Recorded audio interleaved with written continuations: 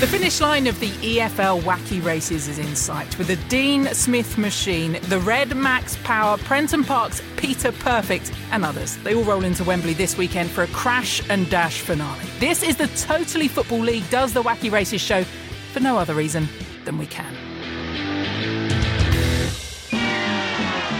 And now here they are, the most daredevil group of daffy drivers to ever whirl their wheels in the Wacky Races, competing for the title of the world's wackiest racers. Playing the role of Dastardly and Muttley this week, host of every radio show in town, former Southend and Carlisle and Stevenage and some small team, Arsenal, midfielder Adrian Clark. You're actually pulling on your boots in the next couple of hours, aren't you? I am. I'm going to play with Joe Crilly. I'm honoured to have been selected for Joe's team, but Sam Parkin has thrown one in footballing parlance. He's so last year because, and you can choose which one of you is Dastardly or Muttley. From Leeds to Palace to QPR, lastly residing as coach at Oxford United, Sean Derry's here. Definitely Muttley, that's for sure. Really? Yeah, been called worst. Have you got the impression in your locker? No. Go on. No, I don't. Oh, well then get out of the studio, really, frankly. Oxford gone, happy? Yeah, I'm happy. I'm content with the decision that was made.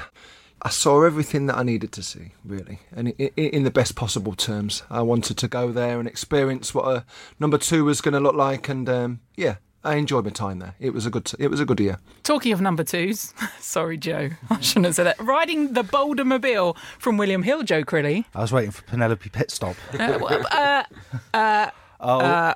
Have I jumped the gun? I'll be the pigeon then. OK, how do we stop you? Are you flying down the wing tonight in this game with Adrian? Absolutely not. I will be in the least mobile position. I will be sat probably in goal. You'll be playing the Sam Parkin role in the least mobile position. That's actually. Have we got odds on where Sean goes next? No. Oh. If you have, let me know, because I've got no idea myself. It's because you're too good at this media game. That's the problem. Oh, I've got to sort my life out, guys. That's what I've got to do. If you have a suggestion for how Sean can sort his life out, please do get in touch. Start with an haircut. That's what my missus is saying. No, it's sweepy. I like it. Yeah, okay, for those that haven't seen you recently. Muttley. We'll leave it there. That red-haired dude, which is not Sean at the moment, has got in touch. Says Graham Potter has gone from managing Ostersund to Swansea and Brighton. Is this a good fit for the two, and how do you expect him to transform Brighton? And on that note, Paul at Ice with No Lemon, nobody be successful at this club, he says, Swansea, while the Americans are here. I actually don't blame Potter for going because they haven't backed him in the transfer window. Already feel sorry for his replacement. Shall we deal with Swansea, Brighton together and Potter going, and who comes in next? Swansea's loss, I think, is Brighton's gain, actually. It's a slight gamble from them, obviously, in terms of lack of Premier League experience, but the big difference for Brighton will be the style of football, won't it? Because they have been very well organised. They've spent a lot of time without the ball, the Seagulls, and Graham Potter, his philosophy at Ostersund and with Swansea was possession-based attacking football, and he was very flexible with his formations as well. He won't just be a 4-4-1-1 guy. He will change systems throughout a match. He's very, very fluid. So the Brighton players are in for a massive, massive change, and they will be better to watch. But will it make Brighton more successful? That, I think, remains to be seen. I've seen a lot, Sean, saying it's a sad tale for Swansea because he was just getting in control of what he wanted, that formation, changing things up, what he wanted from the players too. And it is going to be their loss. Yeah, I think it's a great point that's just been made there. I think the problem with the movement, what we've just seen in the last 24 hours, is that I think Swansea was expecting him to stay for quite a long time. Yeah. So in terms of giving him a massive budget, I don't think that was at the front of their thoughts to start with. I think it was just completely changing the whole environment and the culture of the football club, and then building blocks from there on in. So to lose him after a year is a big loss for Swansea. But again, we talk about a culture and an environment. It's going to be completely changed down at the Amex. It really is. I mean, I think it's a gamble, personally. I do. I think it's a gamble on the basis that whatever he's achieved in the past, he's only been in English football for 1 year. And to be in the Championship and then go and be thrown into the Premier League is a major difference. It's brave in a way from him. He was offered a new deal, could have stayed there. I'm not saying Swansea is likened to what was going on at Oxford or how things were different, but only you as a manager know what's going on behind the scenes and whether he thought he could achieve what he wanted to do at that club. Also, I think when a Premier League football club comes calling, it might only come calling once. Yeah. And you've just got to take it with both hands.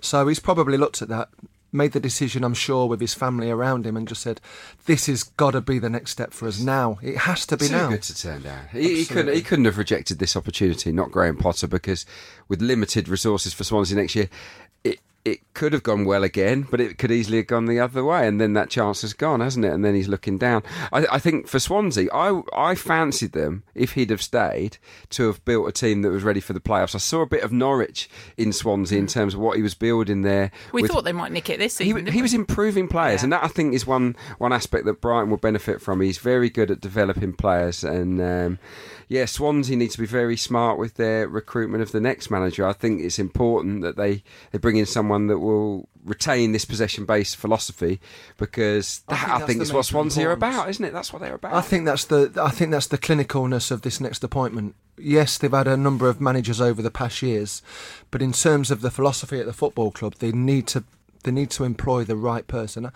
For me, I think the standout, and it's not been mentioned in too many papers or along the threads. And I think it's Paul Tisdale. I think Paul Tisdale would be a brilliant suit for Swansea. Right then, Joe, quick look. Who's going where? Swansea odds? Mr. Tisdale? Mr. Tisdale isn't actually in the list. What do I know? I know nothing about football. You Is that might where the smart money's Well, I going? was gonna say. Okay, I would imagine he'd probably be about 50-1.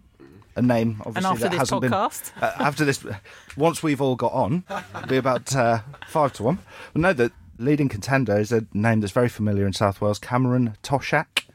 Perhaps not the first name, but certainly the second name. 2-1 favourite ahead of Gary Monk returning at 6-1. Billy Reid 17-2, and Gary Rowett and Chris Coleman both 12-1. Well, Cameron's the 23s manager there, so Yeah. He's obviously going to know the club inside out. You don't need the second name to tell you what people in Wales know about him. So it's who knows. We know what you think about it because you threw your pen in the air, aiming for Mr. Clark. Swansea tend to make their managerial appointments quite well. They had a couple of cock-ups in the Premier League, but Yeah. you tend to think of Swansea as a team who know what they're doing when they're picking managers, and not just well-known names as well. Well, Gary Monk going back is a really interesting one, isn't it? I mean, it is, but I'm done with this because you know what will happen is in the next half hour they'll announce who it course is they and will, yeah. we'll all be stuffed with the podcast. Right, let's see who could be joining Graham Potter in the Premier League next. You're listening to the Totally Football League show in association with William Hill. Okay, Villa Derby. One of these teams I picked to be in the Championship playoff final. How's our charity bet going? Is it still me winning? Good. I can't remember if you said... You did say Villa, didn't you? Leeds, no, I Oh, went did you Leeds. go? I knew that. So you went Leeds. They're not there. They're not, and didn't Derby do well? Wow, what a game that was! What a turnaround! The kids came of age. I said, didn't I, after that first leg, they looked like a young team. They're sort of out muscled by a more streetwise Leeds team in the first game. But they just took a chance, didn't they, in the second leg? And they went for it. They played with a bit more freedom, boldness, change of system. And I just thought it was a stunning match and a coming-of-age performance from the team and from the manager. I think Frank Lampard, his kudos went up massively, outwitting Bielsa like that. And do you know what? I think they've got a chance of beating Villa, even though they are 7-0 down on aggregate over the course of the season against Villa. He's gone early with the stats. We'll focus more in just a moment on Derby because we've got special guests coming on. Not that you two aren't special enough, clearly. Villa going through, Sean, when you look ahead to this one, what have they got apart from a dynamic midfield in Jack Grealish that's going to win them this? Well, they've got the centre forward at the disposal as well, Tammy Abrahams. Yeah. He's been absolutely outstanding. Calm as well. Absolutely, he's a clinical finisher. And it was interesting that he turned down Wolves at the end of last season to stay with Villa, because I think probably knowing he perhaps wouldn't get a chance at Chelsea at any stage, he's probably thinking, what's my best way of getting into the Premier League with a fantastically big football club? Well, that's Villa. And they are a huge team in the Championship. Learn a lot from last year as well with the way that they lost against Fulham. I think they'll gain experience and confidence on what not to do. Not too many Villa players turned up last year. The one person who did turn up, mind, was Jack Grealish. Yeah. And for me, he's my favourite Championship player. He's just a top player, and he has to be in the Premier League next year. I'm sure he wants to be in the Premier League with Villa, but if he's not, I'm sure one of the top four are going to come knocking. That's a sucker punch, isn't it, really? If he's not there with Villa, he's going. Yeah, this is the game that decides Grealish's future. Win, and he'll stick with Villa, and he'll be their talisman in the Premier League. Lose, and he will be sold, I think. Abraham has been brilliant, but I'll tell you what, over that two-legged semi-final, he didn't play well. I just thought that he was carrying this injury, this shoulder problem. Now, has he had long enough for it to recover?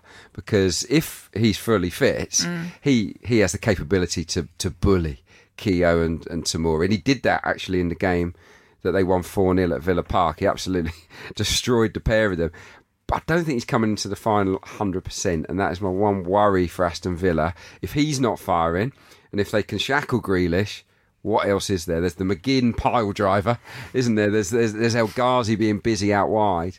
But I do think there's a big old reliance on those two. That Abraham Keogh battle then and Grealish Mount, where else do you see this one being won and lost? Tactically, I really do. I think Dean Smith's got a system and a style of play that he's very consistent with. You know, he plays the 4-3-3, plays it really well.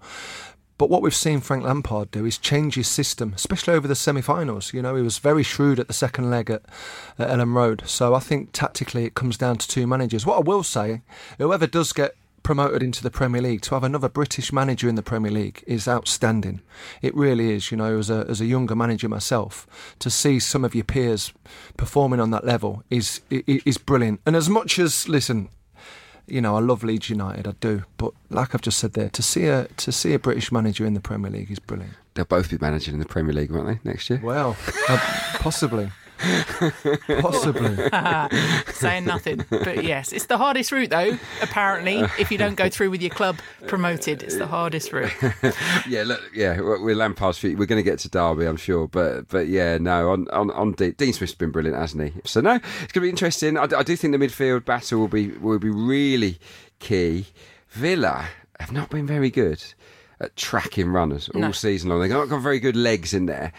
He's got a choice, hasn't he? Whelan, he could be more of a stopper. He could do a job potentially on Grealish, but he's slow. And you've got Hourihane, who's a much more energetic player, but is he more suited to an attacking role or a box-to-box role? I think he probably is. So there's a bit of a weakness there. And what have Derby got in midfield? Mason Mount, Harry Wilson, guys like this that will, Tom Lawrence potentially from central areas, that will run off midfielders. So that is a problem, I think, for Villa ahead of this game. That was kind of the working out for what you just said, Sean, about that. They can change things up, though, Derby, and that ability just to re-question Villa when it counts. But I think for both teams, I think the importance to this is, and I've made this point over the last few days, is they both look really strong when they've got their A game. Their A game is playing on the front foot. Yeah. I don't fancy either of them when they revert to a deeper block, because I just don't think that they've got that in their locker. They've not been able to get results that way this year. So, what is it, 170 million to get into the Premier League? And sometimes you feel like you've got the shackles on you because of, what's achievable. But I'd hate to see this game on Monday played with the shackles on both teams. It would be great to see an open game. They can't worry about all that going on in the background, because you look at what it could mean with financially, with the wage bills that they both got, how it could affect them if they don't win that 170-odd million. Right, let's get a Derby eye view and speak to Guyana head coach and former Ram, Michael Johnson. Hello. Hi, Michael. It's Caroline here from the Totally Football Show. Hi, Caroline. You okay? I'm very well, thank you. You okay to talk to us? Yeah, no problems at all. Brilliant. There's a couple of people you might know in the studio, apart from Joe Crilly from William Hill. I'm sure you will know him. Adrian Clark's here. Hello, Michael. Okay, hi Adrian. How are you? Okay? Yeah, good. Thanks, mate. And Sean Derry's here as well. Jono, just tell everyone, have you got your jeans on what we went to Malia with about 15 years ago? Are you supposed to keep that quiet, bud? I want to know about these jeans. I'll tell you I'll tell the jeans story. It was a long time ago. What were the jeans like? Oh, if you go to a restaurant and you see a menu, picture the menu on the front of a pair of jeans, Jono. Please, can we move on, please? I like how you're swerving what you were wearing, Sean. Oh, no, don't have a go at me, Jono. They were the flavour of the month at the time, put it that way. That's all I'd say. Hence why they're based on a menu. I think the flavour of the month. Hey, I know you're emotionally attached to those jeans, but emotionally attached to the playoffs too. Oh gosh, what did you make when Derby went through? It was a really exciting night. I mean, you're 2-0 down, you're away at Ellen Road, 40 minutes gone. You kind of look at it and go, okay, we've been this far, and then lo and behold, Frank does a substitution and changes tactics as well. And literally, obviously, the first touch for Marriott, it's in the back of the net. And then all of a sudden, you get a little bit of belief, and you come out second half. The half-time team talk now changes. You come out second half, and obviously we get that goal. And then all of a sudden, the tide changes. We're the one that looks like we're going to win. Obviously, the sending off helps. And then, obviously, we go and see it out, and it's a great night. It's one of the best championship, games that I've been involved in and seen as fans of, up and down the country have said it was absolutely fantastic to watch. Jono, talk us through the impact that Frank Lampard's made, not just for the football club, but for the city in general. We know he's only been there for the one season, but it seems from the outside that, he's really got the whole city together. If you go back, start of the season, obviously we're left, Gary left, Rowett left at the time, and you're kind of unsure, and then, there's the build-up to the World Cup, and then all of a sudden, you've got a manager who's played at the highest level of English football, who's got so many caps for England, is now on, the BBC One channels with the World Cup build-up preview shows talking about Derby County. And at that point, you start to hear and start to see your social media presence and everybody starting to look in about Derby County just because he's now commenting about the probability of him joining Derby County. So straight away, there was an impact. And then he comes in and obviously season tickets start to sell and, the buzz around the city. And then the question is, can he do it in his first season? And I think his first season has been nothing short of fantastic, not just in terms of points on the board, qualification for the playoffs, but also the manner in what we've done it, the kind of flair, the players that he's brought in, Tamori, you've got Harry there, you've got Mason there. There's been, a real impetus on youth now coming through. So for him, it's been fantastic. For the club, it's been fantastic. And obviously for the city as a whole, everybody's buoyant now. The flags are in and around the city. And regardless of what happens, Jezza, this has been a real fantastic season for the club. It's been absolutely amazing. I loved the video in the dressing room with Lampard singing the Stop Crying Frank Lampard song with all the boys around. And that showed, didn't it, how close he is to the team.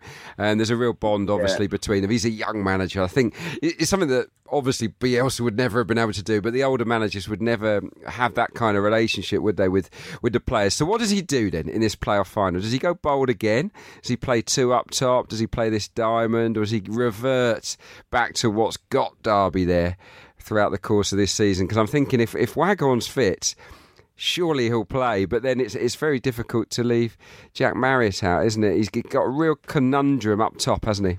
Yeah, but as Des would know, it's a nice problem for a manager to have.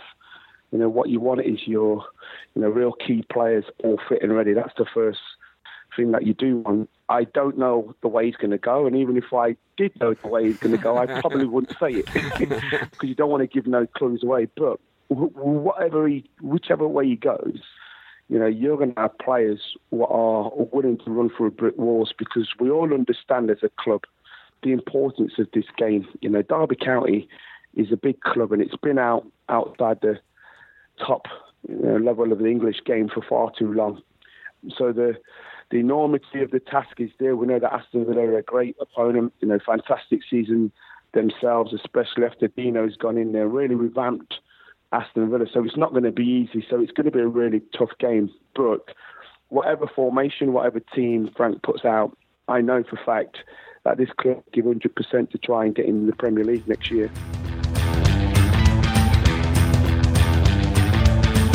Michael Johnson, former captain at Derby, former proud jeans wearer. I should hope he's still wearing jeans apart from that. He's done brilliantly. What about double acts, seeing as you two get on so well? Management? Do you know what? He is a real good guy.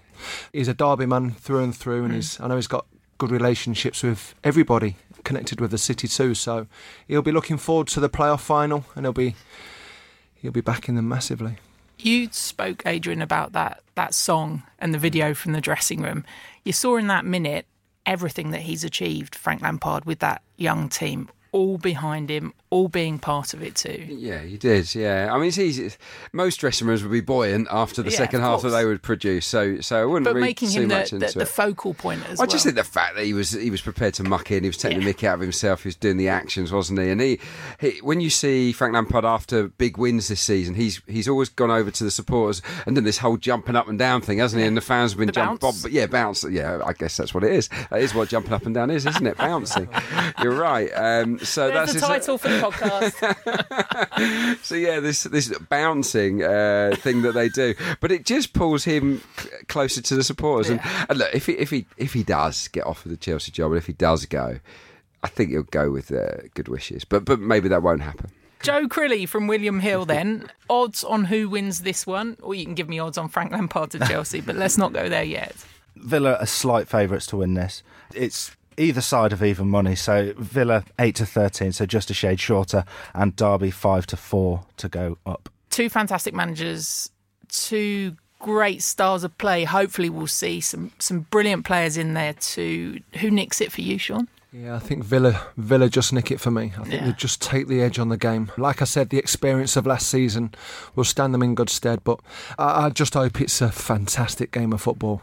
Two great teams. Yeah, Villa are the better side. They have been for most of the season. They should win, but in Derby they've got match winners. Wilson's left foot, has that got one more part to play? I wonder. I just got a feeling that Derby might turn up on the day and really go for it and make it a second successive miserable trip to Wembley for Villa. It kind of does have the whiff of everything we said ahead of the semi-finals with Derby, and then look at what they went and did. Monday the 27th for the Championship playoff final. Bit of other Championship news. Pulis not staying at Borough. We kind of touched on that last week. West Brom aren't signing Gale. Money. Barry Morrison aren't going to be kept on the shortlist. We mentioned Danny Cowley, Chris Hughton as well, apparently for the West Brom job. I think you're going to get probably the same candidates for the jobs that are available in both the Championship clubs. I'd be very surprised if Danny and Nicky Cowley leave Lincoln. I think they're looking forward to the League One, just to gain a little bit more experience in their young careers. Yeah, I think it's education for them all the way. Isn't it interesting that the two favourites for that job, the Cowley brothers and Houghton, are more renowned, I guess, for okay, I don't want to say an unattractive brand of football, but they're not known for the pure adventurous style of football, are they? And that's how West Brom wanted to go this season, and then they kind of decided it's not for us, is it? So that they were very defensive, I thought, in the playoffs. Almost worked for them, and you get that feel that whoever does take charge will be that type of manager. I guess going back to promotion, back to Pulis, back to efficient football rather than bold. Every day of the week, you'd have stinking rotten football if it got you promotion, wouldn't you? Well, I would. I mean, we've got a bit of both, stinking rotten football and no promotion. Odds on anything to do with West Brom, Joe? Danny Cowley's actually odds on to get the West Brom job. Although I do agree, I think he probably would be served better continuing his, not quite apprenticeship, but his burgeoning career at Lincoln. Chris Hughton, second favourite, 5-1, so quite some way back, with Michael Appleton, 7-1, third favourite. Into League One we go then. Make this and every Saturday super with the Super Saturday Reloaded coupon from William Hill, available in all William Hill branches across the UK. With more prizes on offer than ever before, your new Super Saturday competitions offer you the chance to win a share of £1 million and some additional extra goodies specific to your region. All you have to do is select the number of goals, corners and cards across 3 selected football matches. Super Saturday football and racing competitions are free to enter when you bet £10 at your local William Hill. T's and C's apply. You can find out more at williamhill.com, and remember, when the fun stops, stop. Sunderland. Charlton made their way to Wembley via Doncaster. Another dramatic one. 4-4 on aggregate, 4-3 on penalty. Sunderland, a little bit easier. Travelling to Fratton Park, a goal up after the first leg. Team were a goal up thanks to Chris Maguire. No goals scored after 90. Portsmouth, with the Black Cats going through to Wembley. So we have a repeat of that 1998 second-tier playoff final when Charlton beat Sunderland 7-6 on penalties. Before we get all of your views, here's Johnny Jackson, assistant to Lee Bowyer at Shull. First up, congratulations. How's the heart since the semi? Just about recovered. Crazy night. Emotions up and down. Heart rate through the roof. Yeah, it took a while to recover, but we're back in training now, so got to settle down and get back to the hard work. How's it been then this week, the run up to it?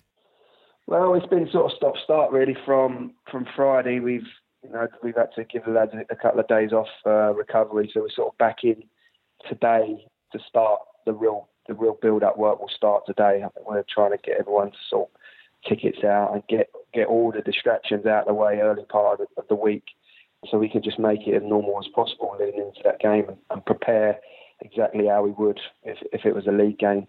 Do our homework on Sunderland, obviously, and work on their strengths and weaknesses and just try and prepare the team with as few distractions as possible. Where do you think you can exploit them then? Well, I can't tell you that. But like every team, they've got strengths and weaknesses. I've seen a lot of them this year. Myself and Lee went down to the Portsmouth game, the second leg, so we saw them live there. Obviously, watched the first leg and have played them twice already. So we'll be looking at them closely, and we'll be working on the stuff that we normally work on as regards our opposition. But I can't let too much out of the bag.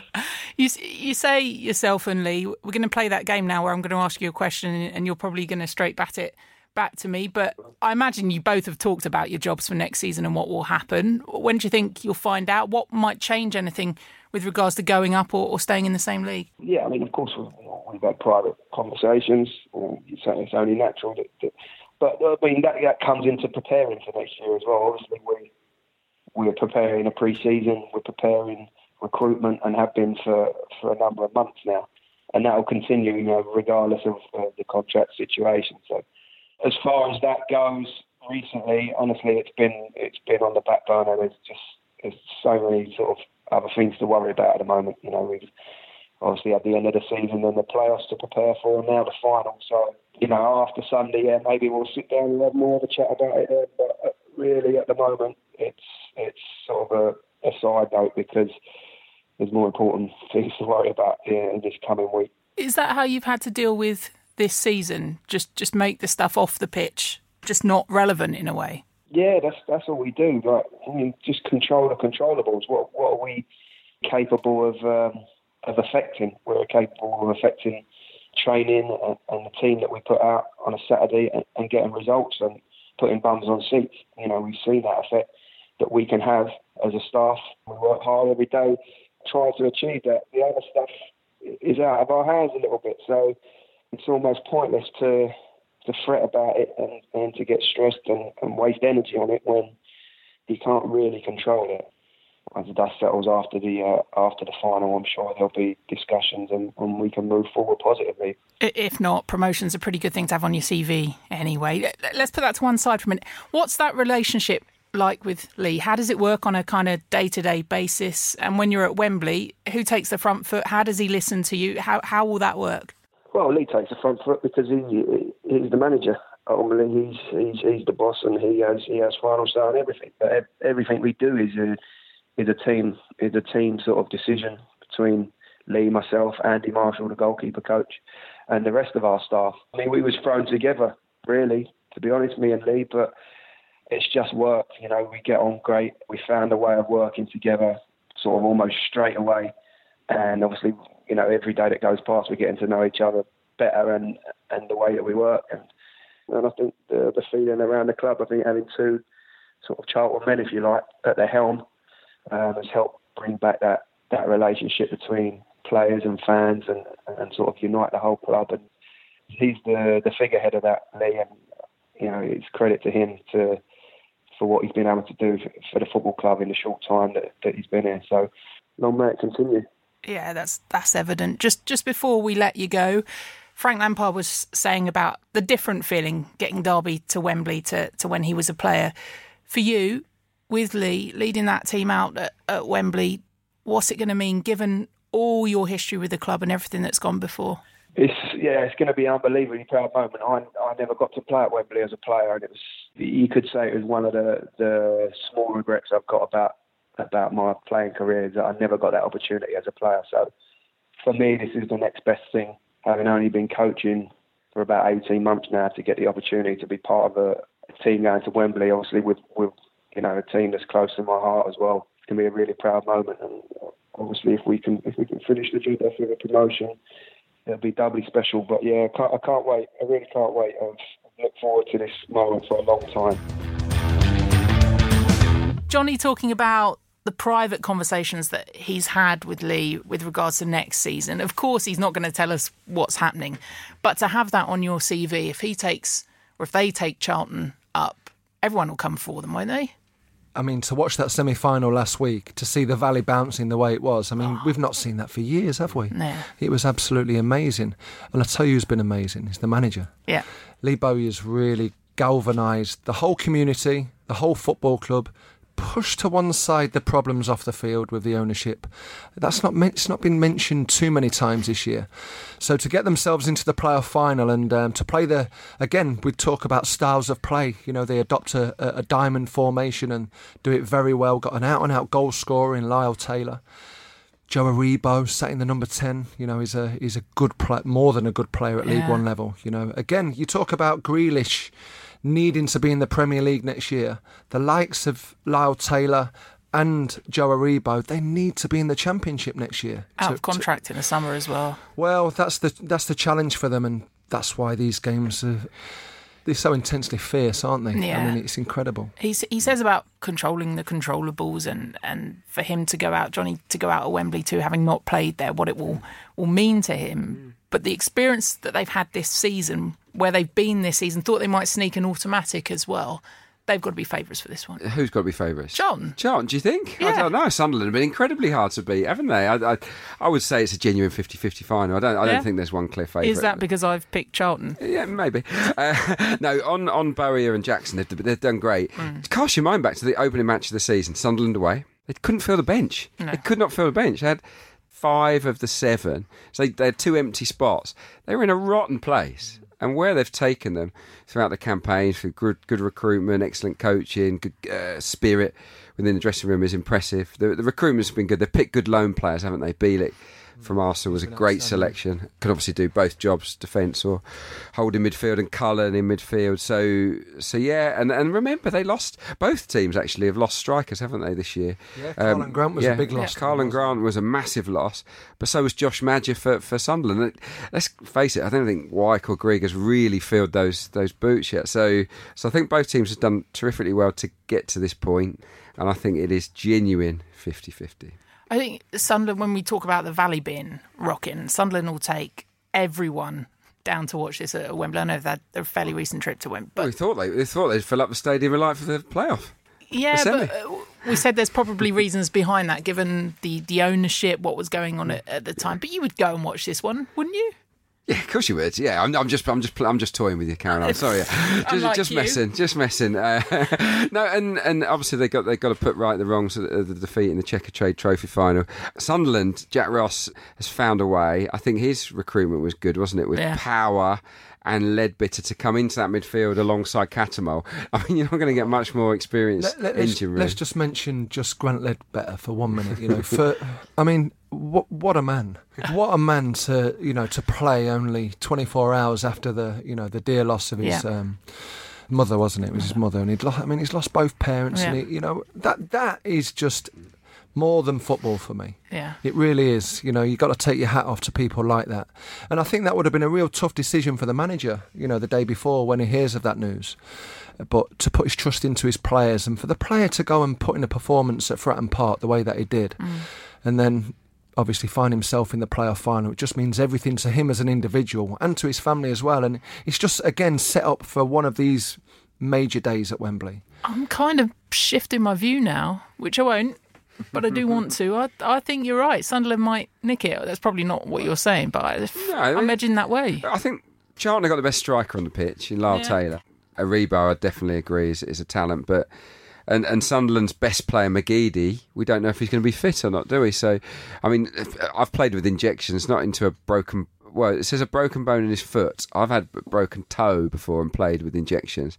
And let me tell you, in the days when I played, they used to wear off after about an hour. But you're a hero. Yeah, I am. But I don't know what McGeady's pain threshold's like compared to mine. But no. In all seriousness, it's a hard thing to play with, and I wouldn't expect him to be as prominent as he probably should be. On a broken toe, by the way, I'm going to share a story here.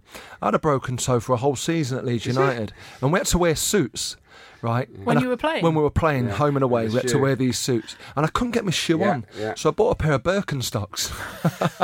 With socks? Like a proper German, I was like bowling in with my long hair and my band, And I played in the playoff final, and it was at, not at Wembley, it was down edgy, though, aren't you, it was Sean? down at Cardiff, and I turned up and there was I think my wife took a photograph and I just looked like an absolute I really did. It was a little toe, it wasn't a big toe, so it was all right. So you looking like a numpty then, something regular for most of us this week. Not you, Sean, as we've already discovered. Context, by the way, is everything. In 1998, for that second-tier playoff final, the Tampere, featuring Maya,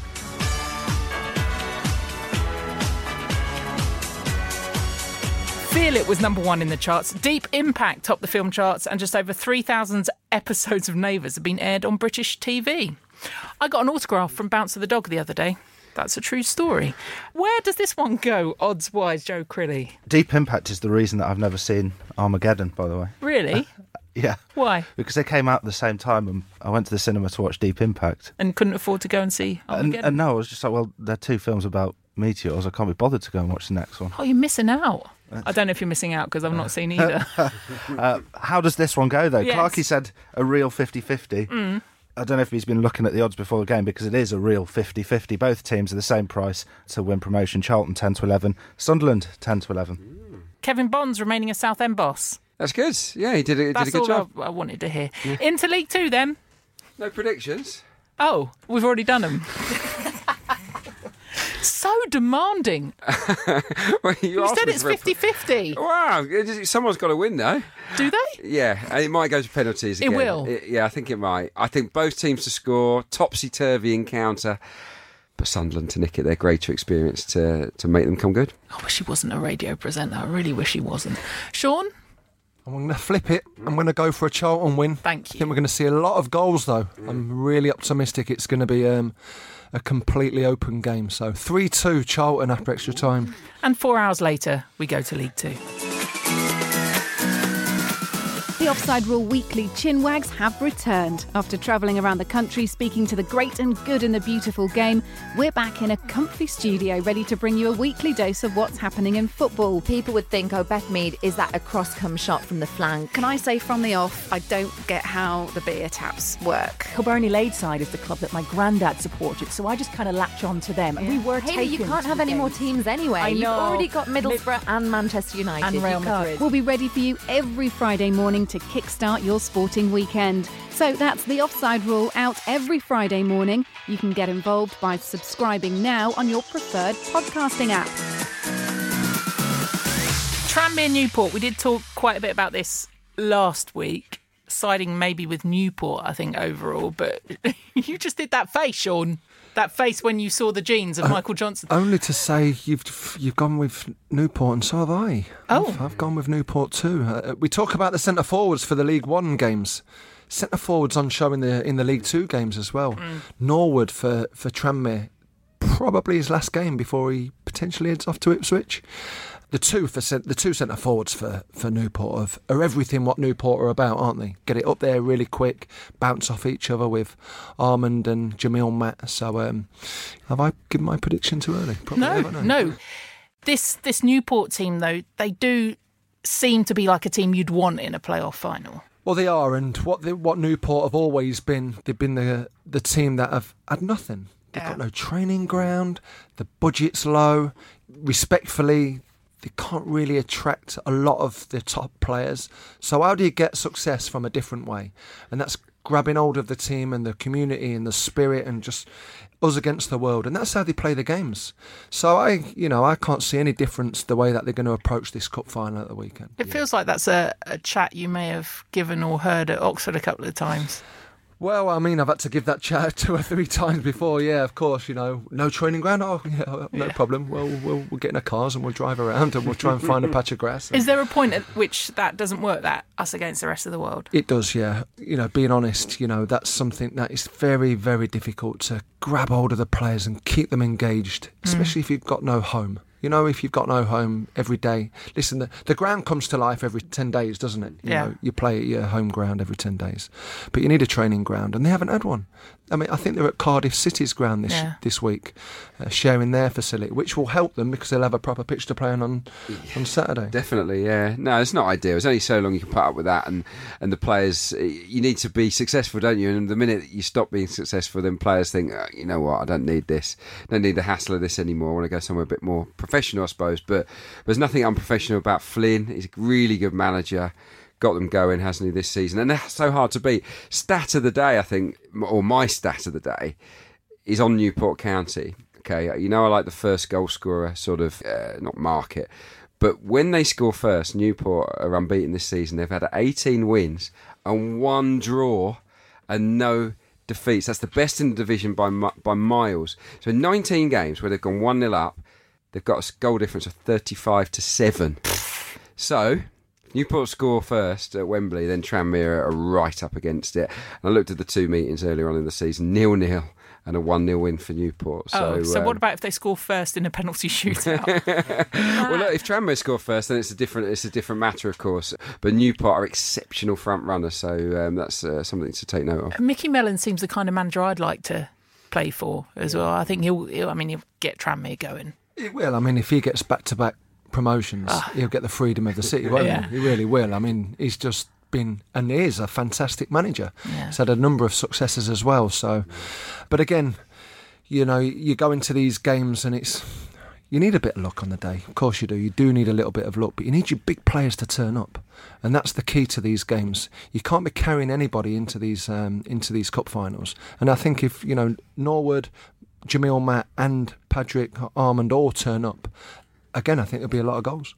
Just to warn you, in a moment we are going to have our Alan Hardy is not someone we'd like to share a pint with chat. So prepare if either of you want to leave the studio at this point. But I'll be staying. Oh, good.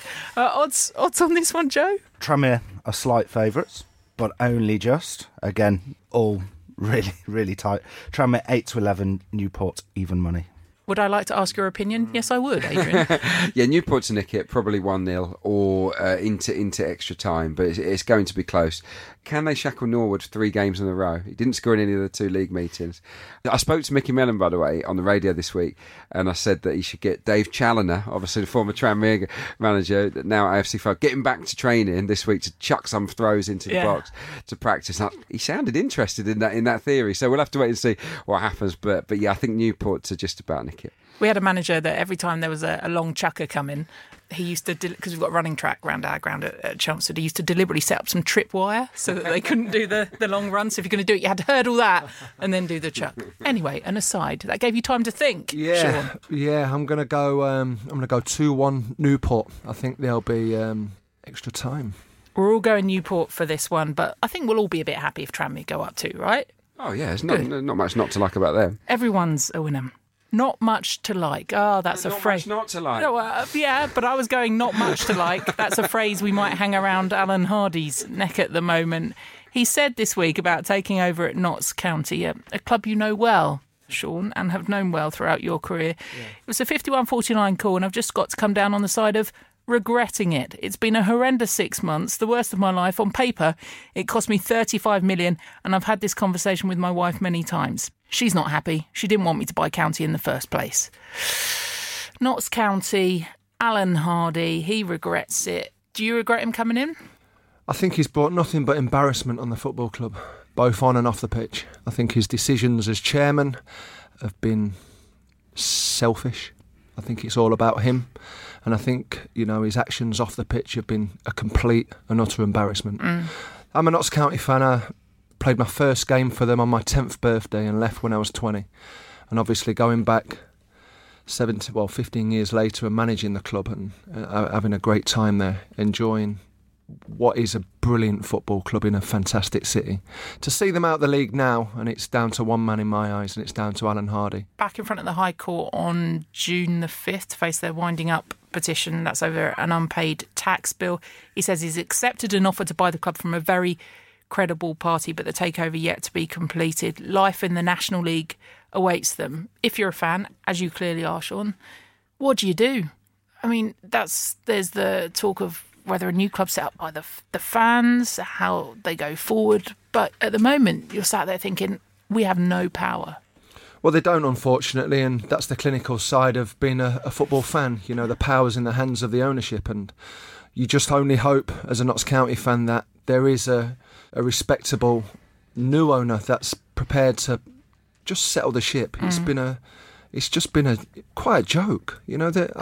It started off for me with the sacking of Kevin Nolan. I mean, every manager deserves a chance to get through some sort of rocky time, and it was. He had so many games left to get himself through that period.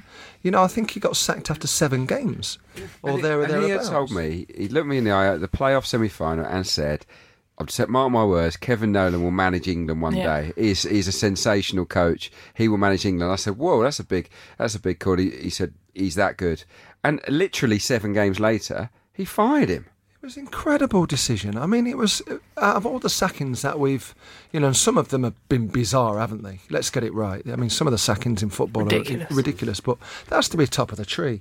I mean, to go and lose a playoff semi-final, you know, against the eventual winners, by the way, Coventry last year, and then obviously, you know, getting sacked after 7 games. I mean, it's just, he deserves everything he gets, Alan Hardy. Yeah, we're feeling it with you. I think at the same time as we said to you, Joe, about Bolton, that not knowing what you can do and feeling like you've got no power, but it could hopefully, fingers crossed, it will all work out well in the end, if and when he goes. Adrian. Yes. Thank you. Oh. No, I mean, just thank you, for pointing out my inadequacies in life. Joe, as always, I hope you nobble him tonight. When he's in front of you on that pitch, just give him a little dig from me. I don't mind if there's a flaying out. No, clearly, I don't want you hurt. Do you have Adrian, a Grobbelaar McManaman type spat? Yeah. Yes. Do it. I film it for social. We all know how well that goes. But Sean, mostly to you, a delight. Thank you very much. Whatever you go and do next, I hope you stay within the media, because the media needs you too. From me and Abby, apologies for all the edits. Goodbye. You've been listening to the Totally Football League show, a Muddy Knees Media production. For sales and advertising, email sales@muddykneesmedia.com, and be sure to check out our other football shows on Apple Podcasts, Spotify, Audio Boom, and everywhere else you get your audio on demand.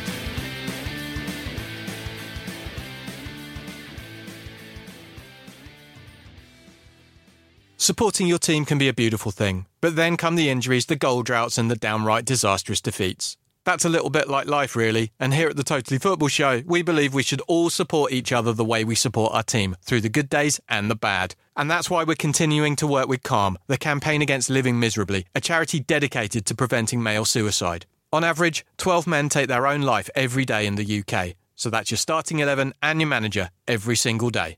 And part of the problem is that many of us still feel uncomfortable talking about mental health and suicide, and this can often stop men from opening up and getting support when they need it the most. So if you're worried that someone close to you is having a tough time, check in with them and let them know that CALM is there. Every day from 5 p.m. till midnight, CALM provide a free, confidential and anonymous helpline and web chat for any man who needs support. Visit thecalmzone.net to find out more about CALM.